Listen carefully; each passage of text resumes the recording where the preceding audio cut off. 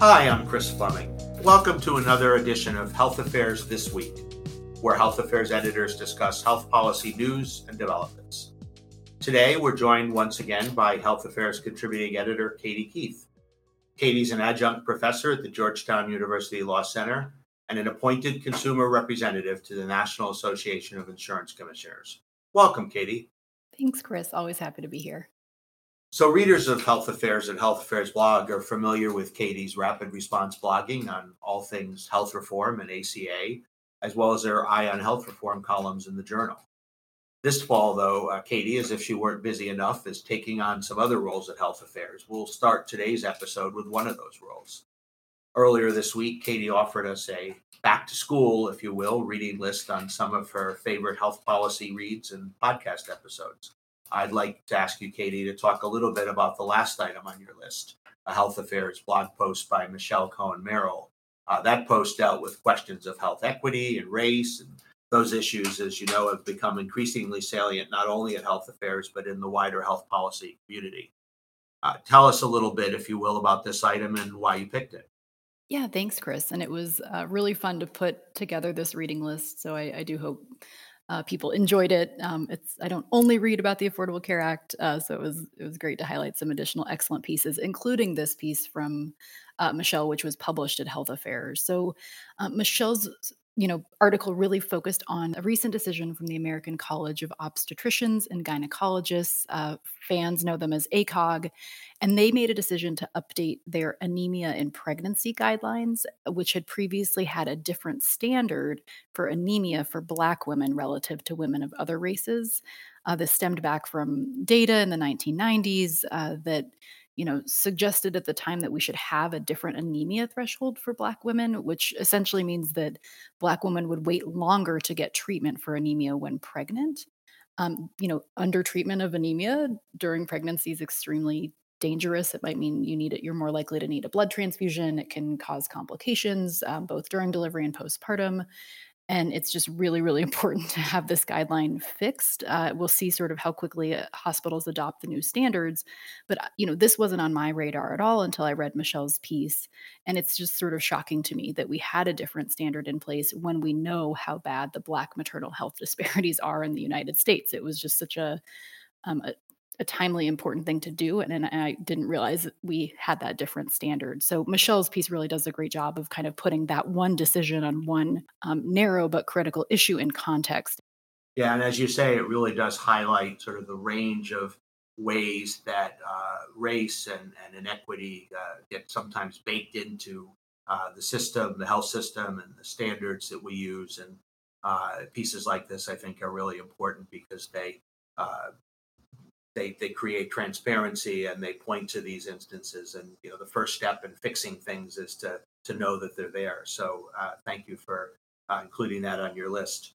I'd like to broaden the discussion a little bit. Now, gone are the days, of course, when summer meant that things slowed down a bit and we all took a break. These days, it seems like the pace of health policy developments just seem to follow the temperature ever upward. In addition to COVID and the Delta variant, which we're all too well aware of as we record this on Thursday, September 2nd, what are some of the other notable health policy developments that you've been following over the summer? Yeah, well, I think we would be remiss if we didn't talk about the Texas abortion ruling that came down very late on September 1st. Chris knows that if he let me, I would turn the Health Affairs blog into a legal blog, but it is in fact not. We just end up talking about the courts a whole ton because it's very important to health policy. But we sort of finally heard from the Supreme Court late on September 1st. You had there is a very restrictive, extremely restrictive new law in Texas known as the heartbeat law that would essentially ban any abortions after past the first 6 weeks of pregnancy. It's expected to bar at least 85% of abortions in the state. And there had been sort of an emergency appeal up to the Supreme Court, and the court had been silent. So the law itself in Texas took effect on September 1st. You had the Supreme Court finally weighing in about 24 hours later, and in a 5-4 ruling, the five being the most conservative justices on the Supreme Court, and the four being Chief Justice Roberts, Justices Breyer, Sotomayor, and Kagan dissenting, the Texas laws allowed to go into effect and will stay in effect, which essentially bars abortion in Texas. And so the litigation is going to continue at the lower court level, and we'll sort of watch it proceed and move through the system. The Supreme Court will also consider a separate abortion challenge based on a Mississippi law during its next term, which starts in October. That law would bar most abortions after 15 weeks of pregnancy, and I think oral argument is expected in December.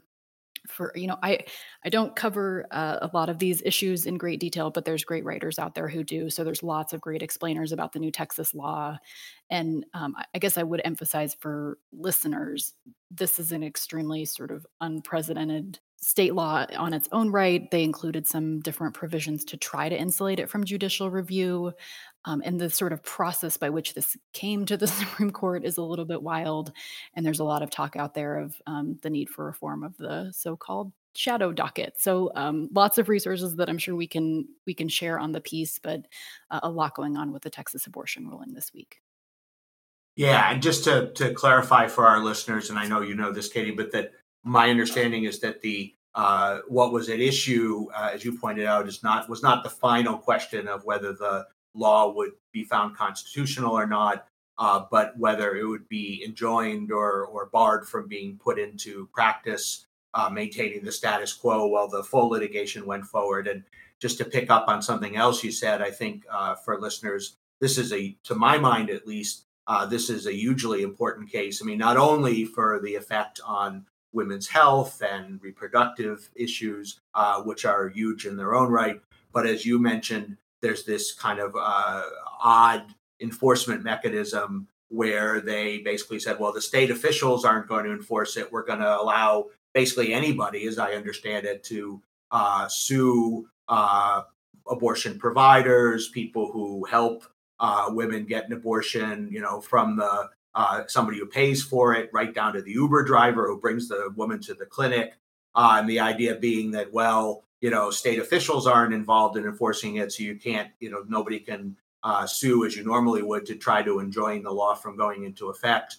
And I guess it seems to have succeeded, at least for now, and we'll see as we say, what the full litigation brings. But that's a huge issue to my mind because it wouldn't just apply to abortion. You could imagine laws that had that enforcement mechanism that would allow infringements of almost any constitutional right. So this seems to me to be a huge legal issue, above and beyond just the sort of specific aspects of the case and the specific context and abortion rights. That's exactly right. And Chris, you're echoing a number of the points made, at least in the Chief Justice's dissent on this issue of, eh, yes, under normal circumstances, with a law this broad and that is so out of line and inconsistent with prior Supreme Court precedent, you would have the law stayed as the legal issues and the constitutionality was worked out. And that is, I think, what makes this such a sort of extreme decision from the Supreme Court to allow such an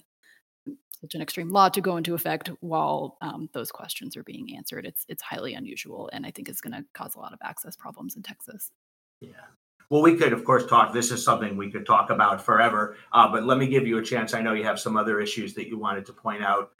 There was a report that just came out that talked about the solvency of the Medicare and Social Security Trust Fund that I know you wanted to talk about, for instance. Yeah, and another big week for that. That's a report that many people have been waiting for a while. I think my understanding is it's quite late relative to prior years. But in terms of what the report found, uh, we're headed towards insolvency in 2026. It's actually quite similar to prior years. For folks who are interested and really want to dig in on that data, I believe they sort of did not think that COVID-19 would have as much of an impact as maybe folks might have thought. So there's a lot to dig in on there, but just really, really important for folks who care about healthcare financing. On the Affordable Care Act and sort of coverage changes, we got a little bit of data on the uninsured rate from 2020. Essentially, the National Health Insurance Survey showed that the uninsured rate between 2019 and 2020 is actually pretty similar. There were some differences, but nothing's statistically significant. And I think that really underscores the role that both Medicaid and the Affordable Care Act have had, in prior sort of big economic downturns or crises. We have seen significant coverage losses, and at least the preliminary data that we're getting did not show that that happened, at least for 2020. So some interesting stuff on sort of the data side and analysis there. I do want to give us a chance before we run out of time to take a look at what's ahead in the fall. So, what are some of the pending developments in the health policy arena that readers should be keeping an eye on? Great question, and there is no shortage of activity going on out there. I'll touch on, a little bit about what's going on Capitol Hill, and then on the regulatory side too. I think we'll have congressional action.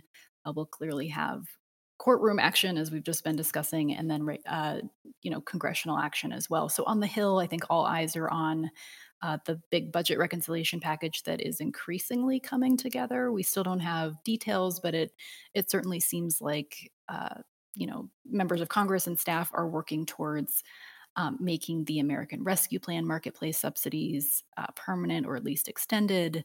They're working to close the Medicaid coverage gap. They're trying to expand Medicare to add additional benefits and services, and then expand, funding for home and community-based services. So those are just four of the kind of core healthcare things, but there's a whole lot of other stuff that they're considering, and it's all going to come down to, how much this costs and what the priorities are, and the timelines for everything as well. So over the next month, I would really expect things to come together with that legislation, and I'll certainly be writing about it and covering it for Health Affairs. And then on the rulemaking side, I keep a very close eye on, what are the different regulations that are under review by the Office Management and Budget, and there's a few Affordable Care Act rules that I'll definitely be keeping an eye on, and we should see soon. The first is really the Biden administration's first big marketplace rule. So a lot of that rule was some cleanup and rescission of Trump era policies, but there were also several new kind of proactive policies. One is a special enrollment period for low income people that I think could be really interesting. And then later this fall on the Affordable Care Act, they'll do another rule of kind of what we should expect for 2023. So I would, definitely stay tuned for more Affordable Care Act rulemaking in the fall. And then the other big issue that I'm watching is continued implementation of the No Surprises Act. So these are the historic protections against surprise medical bills that were enacted by Congress in December of 2020. And that huge new law goes into effect beginning in 2022. There's already been one interim final rule that we covered for the blog, but we're all, watching and waiting for a second interim final rule on the arbitration process. I know this is something that especially the insurance companies and providers are watching very closely. It could dictate sort of how things go on the financial side, whether the law will be inflationary, all these really important questions of how it all gets operationalized. And that rule is just kind of sitting there under White House review, and we should see it soon. There's a similar proposed rule from under that No Surprises Act on air ambulances, and then how everything will be enforced there. So at least two new big rulemakings that are forthcoming on the No Surprises Act. And then the last sort of quick category, which is for folks who are as nerdy as myself, and it's kind of the rules about the rules. So the Trump administration had finalized several rules on, new guidance practices for HHS, and the sunset rule, which basically would sunset all of the different regulations at HHS over time, if unless the agency took action. It seems like the Biden administration is taking both of those on, and we've got proposed rules on both of those sitting at OMB too. So less substantive, but very, very important to process, which matters a great deal, as everyone knows. So another thing to keep an eye on. Indeed, indeed. And it's a full plate, and we didn't even get to talk about things like the public option. Fortunately, for those who wish we had more time today, Katie will be doing a lunch and learn on Tuesday, September 28th. It'll be free and as things have been virtual. And she'll break down the myriad ACA and health reform related legislation out there and take your questions. And if you haven't already, sign up for our Health Affairs Today emails. And one of the features you'll get will be a newsletter takeover by Katie, where that day's newsletter will feature her thoughts about health policy developments. And as you have just heard, she's got a lot of them. Seems like it's a good place to wrap up. So let's end there for today. Thanks so much, Chris. It was great.